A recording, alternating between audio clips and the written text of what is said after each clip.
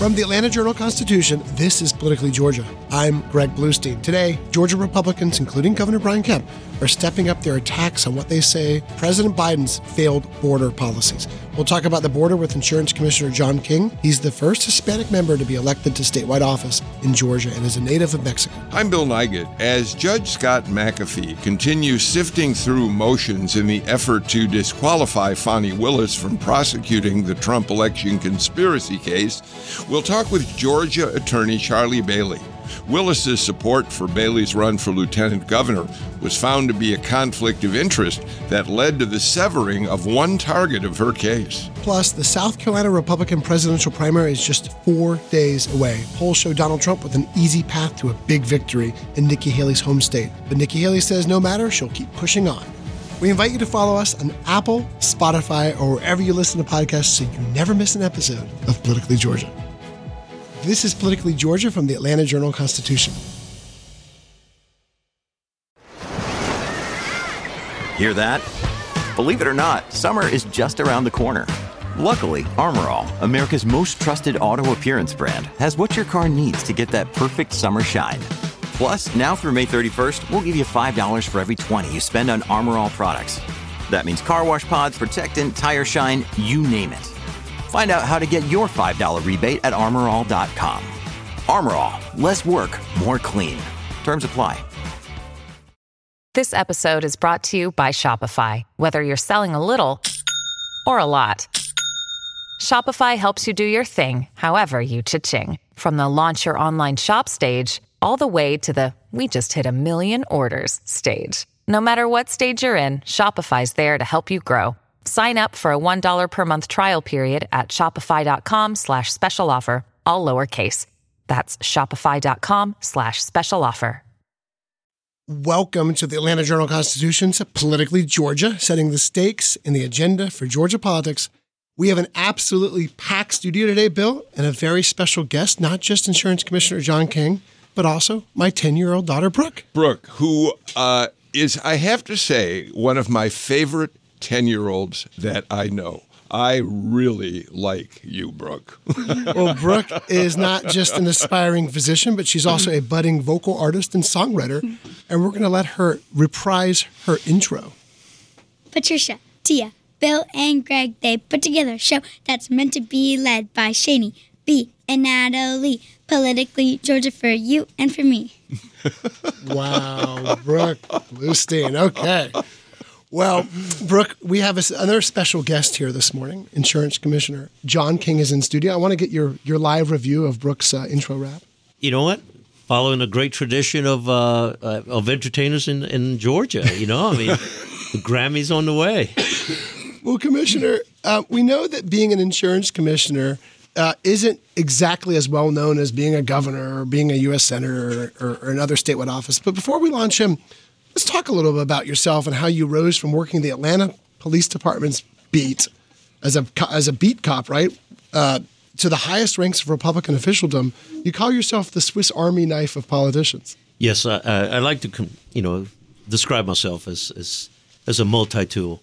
I started my career. I was born and raised in Mexico, and so that's why I always try to explain my accent, which is very. A lot of people scratch their heads, but my father's from South Georgia, from Berrien County, Nashville, Georgia, as they say, down yonder. The other Nashville.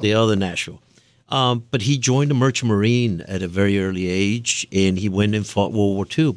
Retired and went to live in Mexico and married my mom, and I was born and raised there.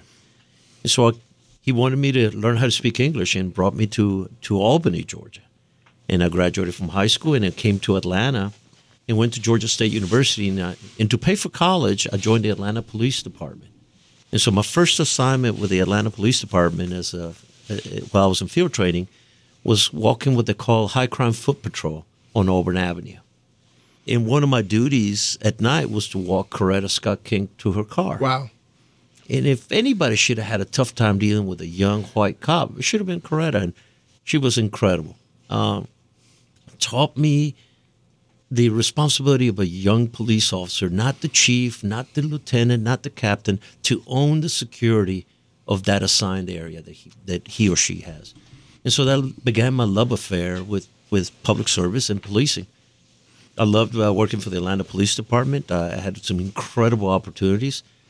I worked for some real, incredible, very notorious people. Eldrin Bell was one of my bosses. And so I had an incredible career.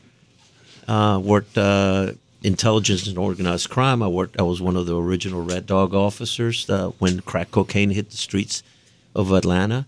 And then I had the opportunity to join. I got offered a position with the Doraville Police Department, where I rose through the ranks and ended up my career as a chief of police for 14 years there. But at the same time, I joined the Georgia Army National Guard as a private. Fell in love with the idea of driving a tank. And so I joined the National Guard and went through from private and retired about 9 months ago as a major general in the Army. My last assignment was at NORTHCOM in Colorado Springs. And I had a variety of assignments all over the world: Iraq, Afghanistan, Bosnia, Africa, the border, COVID, you name it. And so that gave me a whole list of skill sets that really is, I think, I put into benefit to be able to support Georgia, and it's just my passion. And are there any parallels between driving a tank and running for office in a state like Georgia? Very much so. I've become a connoisseur of fried fish and barbecue across Georgia and campaigning, and I enjoy getting to talk to people, because most people have no idea what the Insurance Commission does. And so I've been able to apply all these experiences to talk to people. And the lessons that I learned in Atlanta, walking a footbeat, working East Lake Meadows under some incredible folks that live in the communities, so I put all those and applied those to what I do today. John, you and I have known each other for a very long time. I first, I think, met you when you were an Atlanta cop. And then I got to know you better when you were at the chief of police at Doraville, and I was at the Anti-Defamation League, where we trained law enforcement officers in how to deal with hate crimes and the like. And I want to say, before I ask you my question, that for people who don't know you in your law enforcement career, you were always one of the most highly regarded police officers in certainly North Georgia. I mean, your reputation as chief in Doraville was sterling. And I'm interested in how you made the transition. You were first appointed as insurance commissioner by Governor Kemp. Then you became the first Hispanic to win statewide office when you ran for the post, and now can say you've been elected to that position. So you really fill an important role just as a frontiersman in terms of being a Hispanic elected to statewide office. I don't quite understand where that transition, though, took place. It's strictly by accident. I mean, believe me, 5.5 years ago, I was very happy being a chief of police and being very happy being a general officer in our Army. But I got asked to serve. And so the call to service, when Governor Kemp asked me, hey, I need you to come and help rebuild the confidence in this broken agency and get back to the business of taking care of Georgians. That to me seemed like a typical call that I've gotten over the majority of my adult life. It's a call to service. And I did not know much about insurance, but now I'll tell you, in the last 5.5 years, I've become quite knowledgeable in the problems and how to solve real hard problems that we have in Georgia and how we're making progress. You're because you were elected as first Hispanic statewide, you've been able to serve something of a dual role for Kemp's administration, certainly doing the work as insurance commissioner, but you've also been active in terms of his positioning on immigration issues. You were with the governor when he went to the Texas border recently. Talk to us a little bit. Governor Kemp's been very active in saying he supports Governor Abbott and Abbott's decision that he is going to put his own National Guard troops in that portion of the border that the Supreme Court said you got to let the Border Patrol back in here? He said, no, I'm not going to do that. Talk to us a little bit about how you feel about hearing a governor like Kemp say, I'm going to send National Guard's troops to the border. Well, it's a great question because Governor Kemp in this administration has not been the first one that had to deal with problems in the border. I mean, we've had to deal with problems on the southern border for multiple administrations. I mean, I've been deployed to the border multiple times. President Obama deployed soldiers to the border. President Bush deployed soldiers to. I mean, I spent time. I was under the Trump administration. I was the first commander of major units on the border. And we focus because I was born and raised in Mexico, and so I understand the culture, and I have relationships with the Mexican military. Our problem set is to secure that border, there's no bumper sticker that is the magic solution. The wall is part of that conversation, but it's not the only conversation. Doing economic development on both sides of the border, getting both countries to secure the border is what's going to take. This is a very complex problem. Right now we have absolute chaos. Is an ungoverned part of on the Mexican side is an ungoverned part. The cartels are running. And so the amount of human tragedy occurring, we call ourselves, we Americans and we love life. What's going on right now is horrible. By the way, this current policy that the administration that I don't agree with is destroying not only the border region, but it's destroying our economies. It's also destroying the Mexican economy and the Central American countries' economies because there's multitude of people coming through. Those regions don't have the resources to take on and support that amount of humans moving through this area. So the status quo is a disaster. And so I think I understand Governor Abbott. Out of desperation, he has to do so. His job is to protect all Texans, and the fact that the current policy is affecting not only economies of blue states, but it's also affecting red states. And so the status quo is not acceptable, and we need to be able to push back. Well, Commissioner, let me ask you this, because there's been a lot of finger pointing from both sides of the political aisle about who's to blame. Do you see this right now, what's happening at the border, as a shared responsibility for Democrats and Republicans who both have dropped the ball over the past decades over immigration control? I agree. I agree that both sides have used immigration as a political football. I mean, the Obama administration had a majority of both houses and in the White House. If there would have been an opportunity to get passed by the opposition party, it should have been passed then. But, there were other priorities. And this is complex, and I don't want to minimize that there's a magic solution that if we just do one thing, it will solve. It's going to take a massive amount of serious thoughts. The border wall is one. The economies of Latin American countries, getting companies to invest in jobs and come up with a solution of where back in the 60s and 70s, we had a policy where people would come to this country for short periods of time to work. They didn't drag their families. They didn't cause this human tragedy that's occurring now, because there was predictability. The people, people who we knew who they were would come to this country and then return. We abandoned those kind of conversations, and it's both sides are not willing to talk about it. So they're not really serious. So I blame both sides. Governor Kemp described this. He's tired of Washington failing on this issue. Recently, I was in El Salvador attending an insurance commissioners, meeting down there. And the Latin American commissioners were telling, why do you politicians keep on coming to Latin America to look for the root causes of the immigration problem? The root causes are in Washington, D.C. It's your policy that is causing and is destroying our economies. And that was an aha moment for me. John, when we talk about border security issues with Republicans particularly, frankly, we hear a lot of talking points. President Biden could deal with this unilaterally. He really doesn't need Congress to approve a deal. We know that there is some truth to that. And we know that certainly early on, the Biden administration did not address border problems the way that they might have. But you have a broader perspective, I think. When Governor Kemp says he blames Washington, What he really has been saying is he blames President Biden. But of course, it's Republicans in the U.S. House who rejected a border security deal that might have given them a good deal of what they had been asking for. How do you square all of that when you talk about it being a problem on both sides? I would push back a little bit on your statement.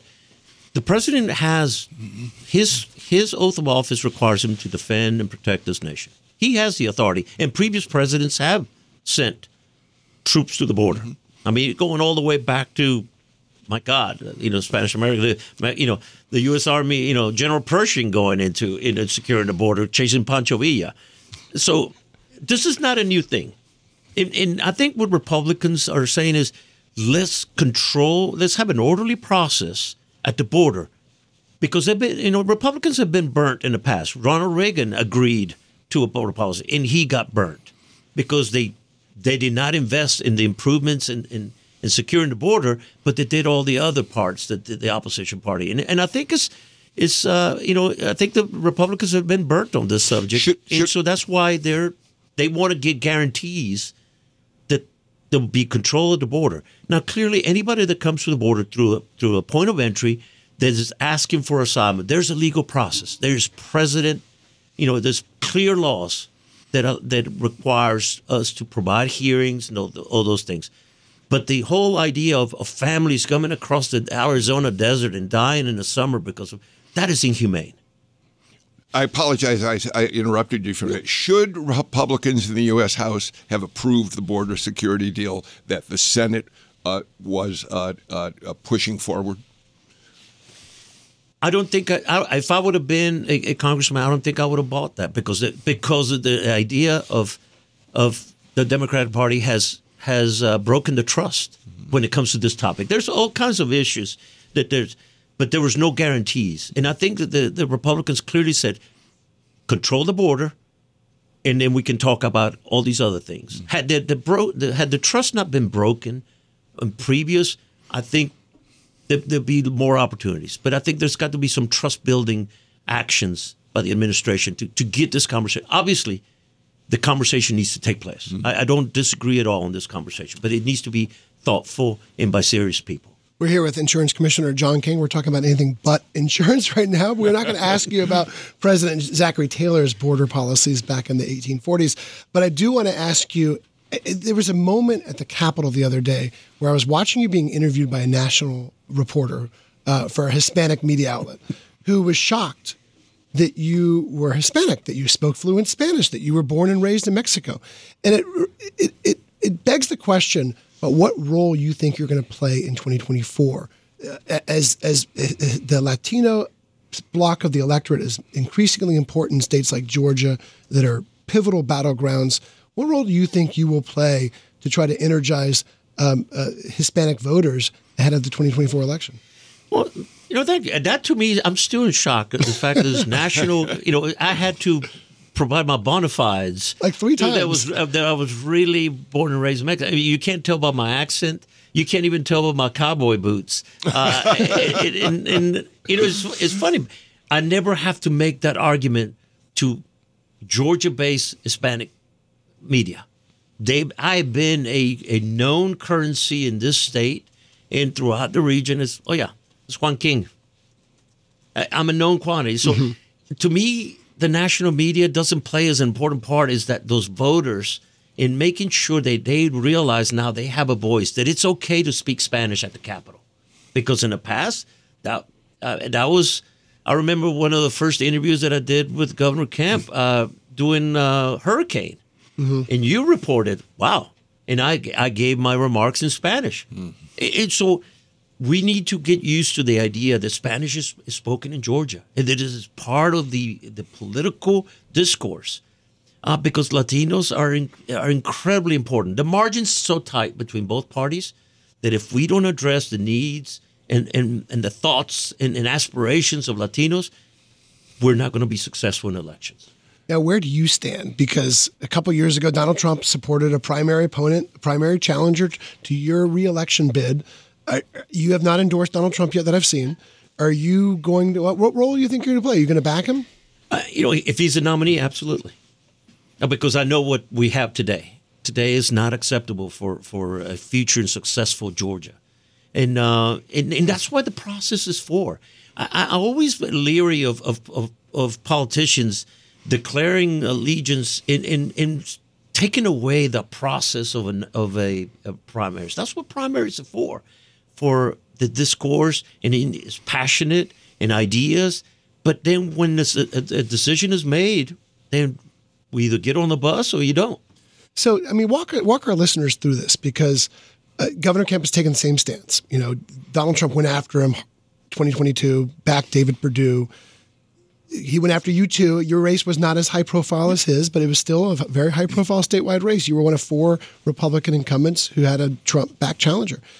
How do you still reconcile supporting him if he is the nominee? You're not endorsing him yet, but if he's the nominee, even though he went for your head in 2022.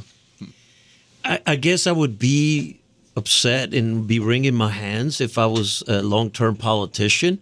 I started my career as an Atlanta policeman.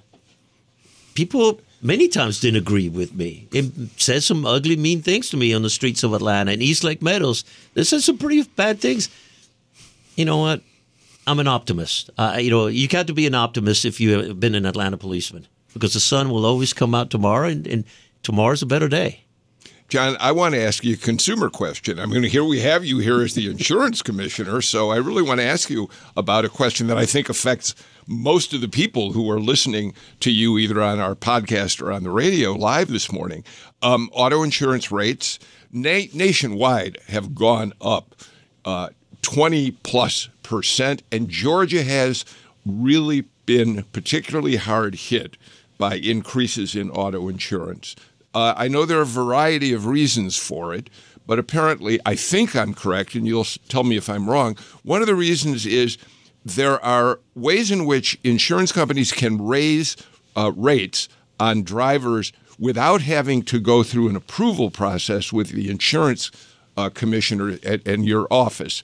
Tell us about that, how that's impacted all of us who have to pay for auto insurance, and what can we do about it? Well, years ago, a commissioner gave up the authority to review, the rates. And we fought and got that changed last year. But it was a very hard fight because the insurance industry did not want to give that authority. That's one of the factors. Another factor is the way that people drive in our beautiful city. I'm not the most considerate. I'm not allowed to describe the actual word that I want to describe.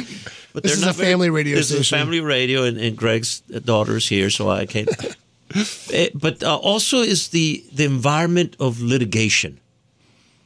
Georgia is considered a judicial hellhole so everybody, the lawsuits are driving a lot of these losses. And so I have more authorities, and we're working on getting some more authorities. In all fairness, this office lost because of the misconduct of previous commissioners. Yeah.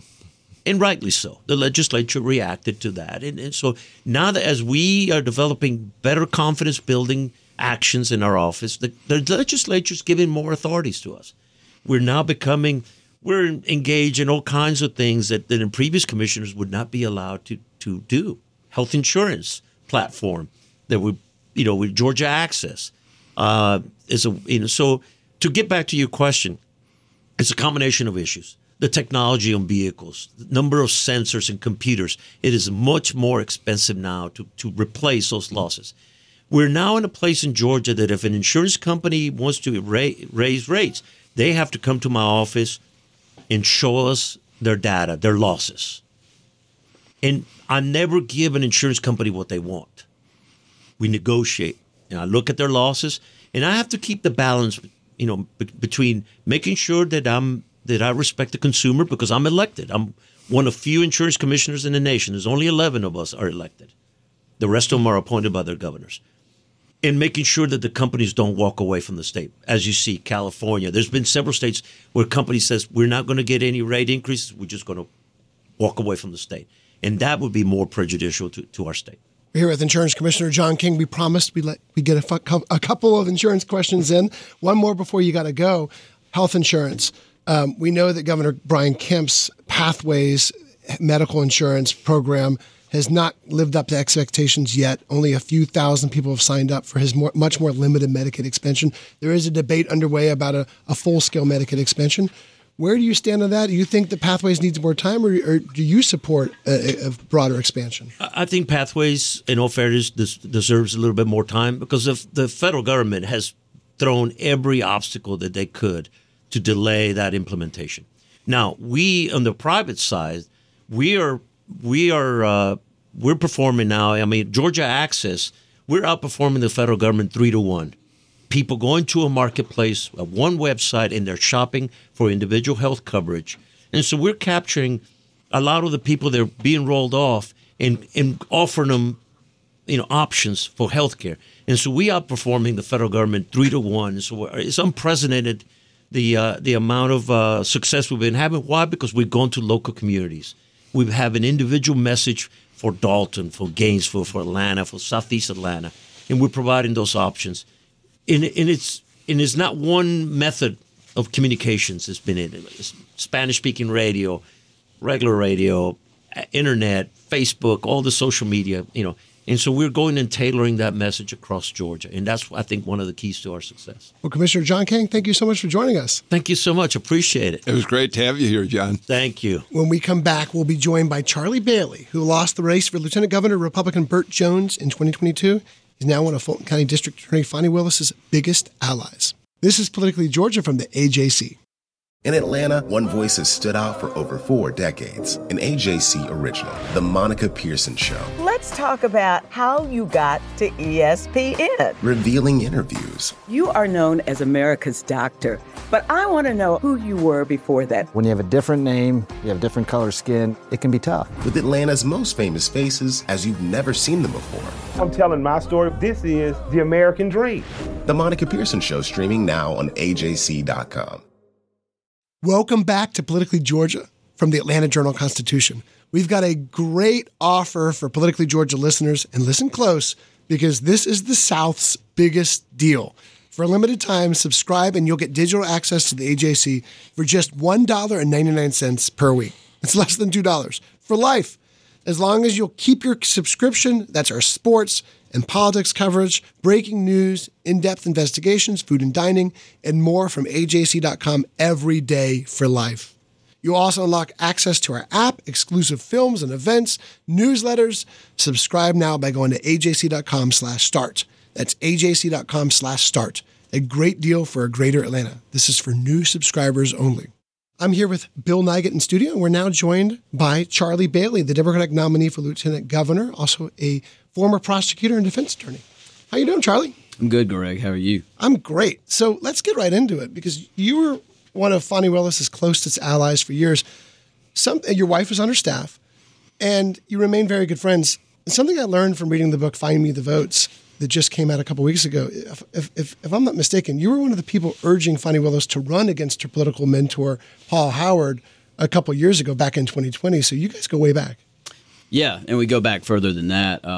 I was under her in the trial division at the DA's office when we both worked for Paul, and before I went to the gang unit. So she was my boss, 10 years ago, something like that. And we got to be good friends, and of course I have a tremendous amount of respect for her. Well, her testimony, of course, last week got sharp political reaction. Republicans say she irreparably damaged her credibility. Many Democrats said that she did enough to quell doubts about the case, even if they had some concerns with some of her testimony. And others, of course, just given her unequivocal support. It's up to a judge, but there's an element of politics involved here as well. Give us your reaction to that testimony. Well, let me say 3 things. First, I feel like I'm kind of in the upside down world, like I'm on a long, strange trip, as Bobby Weir might say. Let's take a step back. We got Fani Willis here, career prosecutor, one of the best, if not the best prosecutors in the most challenging DA's office in the Southeast, someone hired by Republicans at the JQC to prosecute judges in the past. One of the most talented trial lawyers I've ever been around, and I work for Governor Roy Barnes, and I am currently at the law firm of Cook & Connolly, founded by Bobby Lee Cook, otherwise known as Matlock to folks. I know something about talented trial lawyers. So we got someone of that kind of integrity on one side. On the other side, we got Donald Trump, Now, this man is an adjudicated sexual assaulter, an adjudicated business fraud. And we're supposed to treat seriously whatever he passes judgment on two 50-something-year-old single adults having a consensual relationship. So I think that's quite odd, first off. Secondly, in this hearing, these people made claims through their defense attorneys that essentially would mean Fani Willis would be one of the most corrupt DAs in the history of the country. And they got no evidence, absolutely none in this 2-day hearing. And the third thing I'll say is this. People throw around, improper, because somebody made a legal filing and put a bar number under it doesn't mean it's any more worthwhile. What are we talking about here? I've got two buddies I can say right off the top of my head that dated their then bosses and are now married to those people. I mean, we just had an op-ed from the former Senator Kelly Loeffler. Is she married to her former boss? I mean, we talk about we want to dive into that too, for sure. How many people in the press do y'all know that are married to folks that they dated? Don't even get me started on the General Assembly and the gall that they have. I assume the very first thing this cockamamie committee is going to do is put every member of the General Assembly under oath so they can testify they never had a relationship with any lobbyist, with any state contractor, or with any state employee because they want to get to the bottom of this. And this is a committee you're mentioning, which has the power, a Senate committee with the power to subpoena, investigate Fani Willis. Yeah. Charlie, first of all, anybody who can start a conversation by quoting the Grateful Dead is okay by me. What a long, strange trip it's been. But let's go back in time.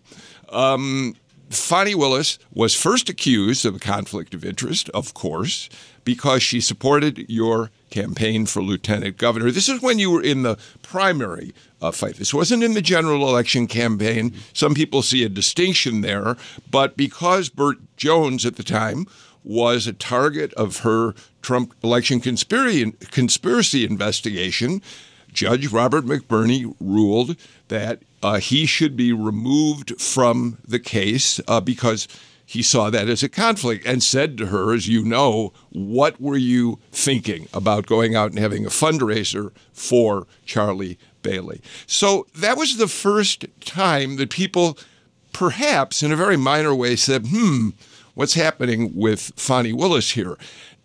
This most recent motion to dismiss her because of this affair, much bigger, getting much more attention. How do you put it in the context of what happened when you were considered one of the reasons that she had to dismiss one of the defendants?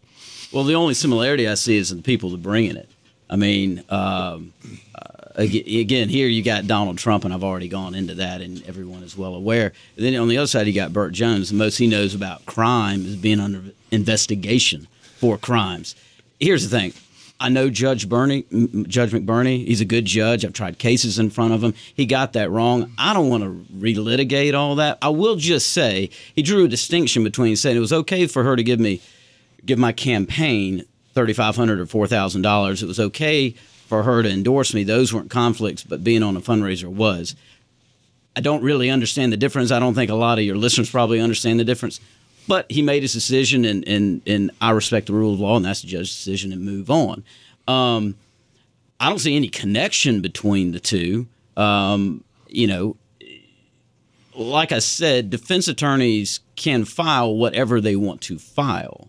And just because you got a name underneath it with a bar number doesn't mean that it should be treated with any more respect than just some joker on the corner, hollering. And we saw that here because a lot of the claims that they made were should we say, disabused in court. They were just flat out false.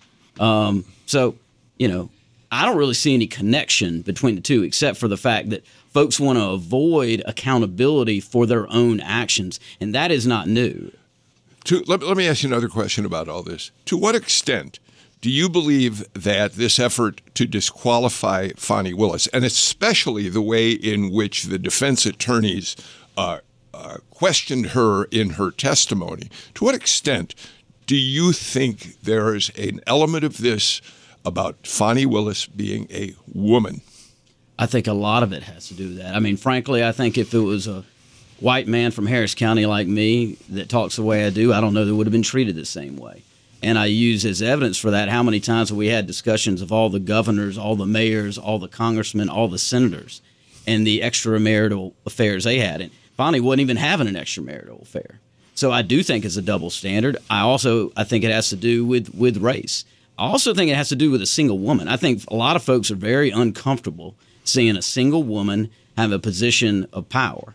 And I think Donald Trump is probably, number one, Exhibit A, Exhibit 1, over and over of that kind of frame of mind. We're here with Charlie Bailey, Democratic nominee for Lieutenant Governor in 2022 and a close friend of Fonnie Willis. So, Charlie, I'm curious on your thoughts on Fonnie Willis's future. She faces an election battle in November. You just mentioned earlier, former Senator Kelly Loeffler penned an op-ed in the AJC just this week, basically begging a Republican to run against Fonnie Willis. Are you concerned that if a Republican runs, we still don't know yet, but I'm frankly expecting one to, that this election could sort of turn into a proxy battle over how she's handling the election interference case? I'm not concerned about any Republican running against Fonnie in November under any circumstances because, I've got a functioning brainstem and I know how politics work. So, the former senator can recruit to her heart's content. It's not going to matter. Fonnie Willis will be a reelected district attorney regardless of who wins. So you're not concerned with a Republican opponent. Does that extend also to a potential Democratic primary challenger? We've heard rumor that Paul Howard, the 6-term DA who was Fonnie Willis's mentor, could make a comeback bid. No, I'm not worried about a primary challenge either. Again, as I said to you the other day, any person that thinks that Fonnie Willis is in danger by any primary doesn't understand the first thing about the Democratic electorate. I think would be foolish for someone to spend a lot of time and a lot of other people's money tilting to that windmill. Charlie, most of the legal experts who have looked at these challenges to Fonnie Willis, based on her relationship with Nathan Wade, have said they really don't have anything to do with the charges brought against Donald Trump and his many co-defendants. But they do have an impact, perhaps, and this is a question for you, on how the public and how a potential jury may see Fonnie Willis if she prosecutes this case moving forward. What's your sense of that? Has she, if not crossed a legal line, has she? There are people like Norm Eisen who now say she probably, whether Judge McAfee says she's fine to continue the case, it might be best for her to step down personally because it may create a bad impression for a jury. And I don't know that I'll stand corrected. I don't know that Norm has said that. Yeah, I think he has. Actually. He said Nathan Wade. Nathan Wade. Oh, Nathan Wade. I apologize. No, okay. I apologize. So, talking about a Fulton County jury, and I've tried a lot of cases of Fulton County juries. All that jury, all this other stuff, and I know this is very important, and I respect what y'all do, and I respect all the TV coverage and everything, and the press. That being said, none of this really matters. The only thing that's going to matter to that jury is the evidence in that courtroom, and the law is given to them by the judge. And so the only way any of this will come into play with that jury will be if Mr. Sadow or Ms. Merchant or Mr. Gillen or some of these other attorneys want to make an argument to that jury that Fonnie Willis brought this case against Donald Trump and David Schaefer and the rest of these jokers, not because of the evidence that they uncovered and the actions that they took, not because of that, but because she couldn't afford her own trip to Aruba and had to hire someone that she could then pay that then could pay for the trip. You understand? That's the argument that they're making. Right. And so they would have to say, don't believe your lying eyes, what's in front of you and what I did. Believe this crazy theory that I'm coming up with. And if Mr. Sadow wants to make that, or Ms. Merchant or any of the others want to make that argument to a jury, have at it. I don't think it's going to be a very persuasive argument. I'm glad you corrected me about Norm Eisen, but I want to add to that. In fact, it was Richard Painter who has worked with Norm Eisen on analyzing this whole mess that's going on in Fulton County right now. And he, in a piece in The Atlantic, is the one who said, Fani Willis really ought to step aside. I'm not asking you to continue commenting on that. I just want to make sure I clarify the mistake I made to begin with. No, and I'll say just real briefly on Mr. Painter and that point, he made a big mistake in his analysis because he said, well, she could step aside and the office could continue. And I think if he was disabused of that mistake, he might not have the same opinion. I haven't talked to him. I don't know. But that's not the way the law works. So that goes into my next question, Charlie. Bill mentioned earlier the ruling by Judge McBurney that disqualified Fani Willis in her office from investigating the Lieutenant Governor Burt Jones aspect of this, that threw it into the arms of the Prosecuting Attorney Council of Georgia, which 18 months later has still not made a decision on even appointing a prosecutor to look into the Burt Jones decision. If this case were to be disqualified, it would also go into the Prosecuting Attorney Council of Georgia as well, and their purview. Are you disappointed 18 months into this that we haven't had any decision from the Prosecuting Attorney Council of Georgia into Burt Jones? And do you have faith in them if this case does end up winding up in their jurisdiction, that they could appoint a prosecutor to move it forward? Well, I take Pete Scandalakis at his word. I don't know why it's taken 18 months. It seems a bit long. There's only so many DAs in the state. You probably call him a couple afternoons. But I take him at his word that he hadn't been able to find somebody, and he's also said in publicly that he may have to do it himself. So probably should just get on and do it then. But I take him at his word that he's looking and we'll make a decision. But Charlie, I think that's why Roy Barnes' testimony last week was particularly interesting, because we know one of the reasons he was called is to make the point that Fani Willis had in fact looked for other people besides Nathan Wade to be the special prosecutor. And Barnes said, look, why do I want to do this to myself and my family? The security issues there. I've got mouths to feed in my law firm. So the notion that other district attorneys may not be enthusiastic about jumping on this case isn't so hard to imagine, is it? No, it's not so hard to imagine. And there may be political reasons some don't want to do it as well. Sure. My only criticism would be you can find that answer, meaning who can take it, pretty quickly in a couple afternoons. So if you can't find somebody, then you got to do it. That's just the only other way. And so my only criticism was let's get to doing it. Mm-hmm. And Pete's, he's got a very good reputation. He's a career prosecutor. He knows what he's doing, and I think he'll do his job. I think part of those who watched those 2 days of hearings, part of the experience they had was seeing in raw emotion, not just former Governor Roy Barnes talk about, very frankly, look, he got an anti-Semitic militia member who was at his door. He said he'd been guarded for 4 years, didn't want to do that anymore. But also, of course, hearing from Fani Willis, about her loneliness, about her personal relationships, about the security threats, hearing from her father about the same thing. You're part of Fani Willis's inner circle. How is she holding up right now? It's a tough time. It's not the toughest time she's been through, but you can only imagine being lied about on not even nationally, around the world, and being called everything but a child of God is it wears on you. But I'll say, and you've already brought it up, and she testified as much, and her father did as well. This isn't the hardest thing she's been through in her life. It's not even the hardest thing she's been through in this case. The threats, I don't even have words. I don't even have words for them. They're the most awful things you can imagine that you would not wish on anyone, which also brings into stark contrast how ridiculous this argument is that a person would go through all this because she couldn't afford a trip to Aruba or she couldn't afford a trip to Napa. I can't decide if it's more offensive or more idiotic. Charlie, because you're so close to her, you may not be able to render a particularly objective opinion. Do you think that Judge McAfee does have any reason at all for taking this case away from Fani Willis and the Fulton County DA's office? Well, I am close with her, but I'm also an attorney. Yes, and I've been a prosecutor, and I know Judge McAfee. You know, we were both under Fani in the trial division, and Scott's a good lawyer, and he understands the law. The truth is, there simply isn't any grounds to say there is a conflict. It is not a conflict for two people to have a consensual relationship on the same side of the case.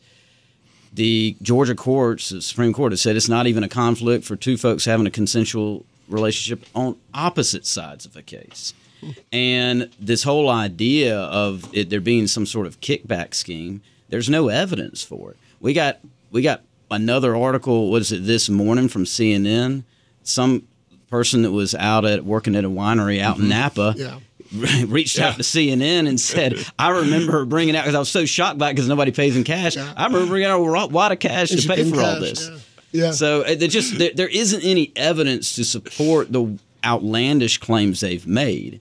And so there is no legal basis, factual basis at all to disqualify the district attorney in this case. We got to take a quick break. Charlie Bailey, thank you so much for joining us. Sure thing. Let's get to our final break. When we come back, Nikki Haley's announcement of a slate of Georgia leaders backing her campaign signals she plans to stay in the race until our March 12th primary. This is Politically Georgia from the Atlanta Journal-Constitution. Donald Trump has been indicted in Atlanta. We have so many court dockets to follow, but we haven't really seen anything yet. The Atlanta Journal-Constitution has covered every moment of this historic case. I've been writing about this investigation for 2.5 years. Our team is led by reporters Bill Rankin and Tamar Hallerman. Follow our coverage on AJC.com and listen to new in-depth episodes of the award-winning podcast, Breakdown, the Trump Indictment, only from the Atlanta Journal-Constitution. Welcome back to Politically Georgia from the Atlanta Journal-Constitution. Twice daily, delivered straight to your email, you can receive the AJC's Politically Georgia newsletter. Stay on top of all the important news, scoops, exclusives from me and the rest of the AJC politics team. Just go to ajc.com/newsletters and sign up today. ajc.com/newsletters. I'm here in studio with Bill Nygut. Bill, we had two great guests in studio. I love having when guests come in studio. It's so much more fun. I absolutely agree. So, Bill, I'm going to South Carolina later on this week. I'll be there Wednesday on. There's going to be a big announcement from Nikki Haley later today. No, we do not expect her to get out of the race. She is not going to drop out of the race in her home state this close to the primary, but she will give an update on where she stands in her efforts to keep plugging away at Donald Trump. The outlook, though, Bill, is dim.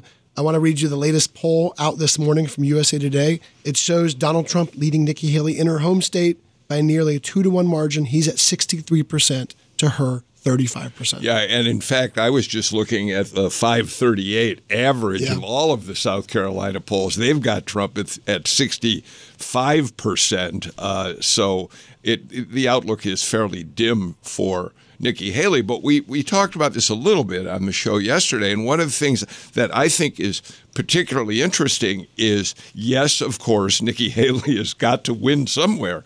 But as long as people keep contributing to her campaign, as long as she's well-funded, I don't see any reason why she has to get out of the race, say, before our March 12th primary. And you're right. She's raised millions of dollars since her New Hampshire defeat. She's still very well-funded. And in Georgia alone, the list of supporters that was rolled out in Georgia, it didn't have too many big-name political figures, but it had a lot of really wealthy businessmen. That's exactly right. It had moneyed people. Some of the fairly big names were there. But what's going to be fascinating to watch, Greg, and you certainly know this, is South Carolina primaries are open primaries. Turnout for the Democratic primary, which already took place a couple weeks ago, was very low. So is it possible that there are going to be Democrats who want to cross over and show Donald Trump that they don't like him?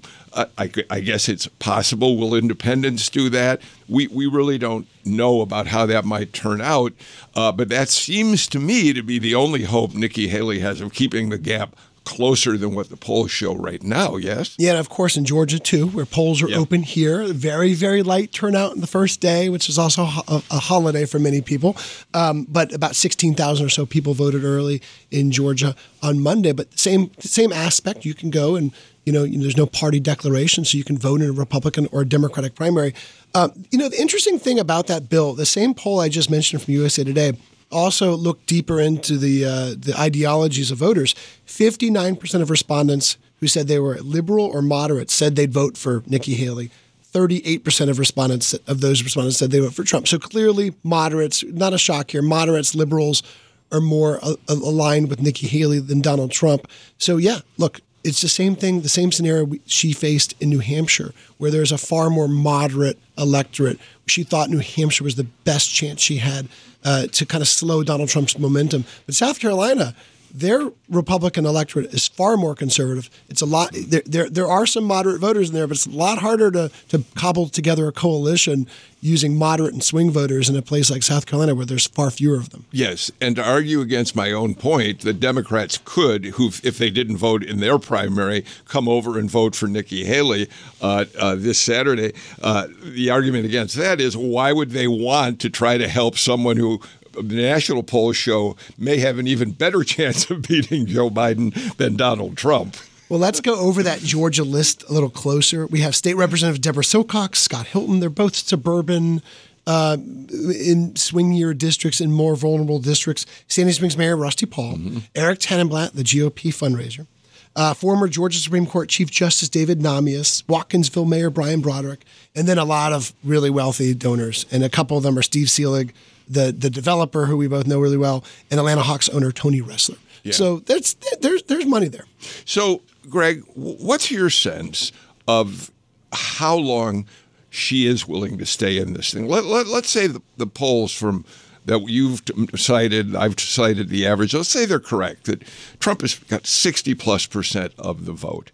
What's your sense of why Nikki Haley, I get she'll have money, but at a certain point, why does she stay in this race? That's the key question, right? If you can't win in your own home state, if you've lost New Hampshire, if you've had back-to-back defeats in Iowa, New Hampshire, Nevada, and then your own home state, and all the polls are looking awful for you going ahead, including here in Georgia, where Donald Trump still is around 60% of most of the polls we've seen, where's her avenue? Can she win anywhere? And how do you wrest control of the Republican Party from Donald Trump if you can't beat Donald Trump in any of those states? I thought it was fascinating. Fascinating may be the wrong word. Watching Tim Scott operate in all of this, South Carolina senator, first appointed by Nikki Haley when she was governor, who has been in the past as a candidate for president critical of Donald Trump, now is firmly in his camp, parrots all of Trump's talking points, made the rounds of the Sunday shows. And I've got to say, it was a little bit discomforting to watch a guy who's always been thought of as this positive force, this upbeat, sunny campaigner, being so willing to essentially bow down to Donald Trump. He's one of the people who's going to help turn out conservatives for Donald Trump on Saturday. Yeah, not just in South Carolina, but beyond. And is obviously, of course, jockeying to be his vice president, and also wouldn't say whether or not he would have confirmed Joe Biden's victory in 2020 or 2021, I should say, if he were the vice president then. Bill, we are coming to a close of the show, but we do always want to remind our listeners, if they have a question they love us to answer here on Politically Georgia, they can call the Politically Georgia call-in hotline anytime. Leave a question, and we'll play it back and answer your question right here on the show, one of our favorite segments, the Friday Listener Mailbag. The number is 404-526-AJCP.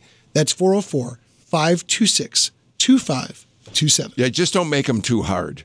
Yeah, make it easy. We don't read them before, so we are really going in blind on this. Well, that is all the time we have for today's podcast. You can now hear Politically Georgia live weekday mornings at 10 on 90.1 WABE in Atlanta, or follow Politically Georgia on your favorite podcast app, and hear new episodes every afternoon. If you like what you hear, please leave us a review and share Politically Georgia with a friend. Join us again Wednesday for Politically Georgia from the Atlanta Journal-Constitution.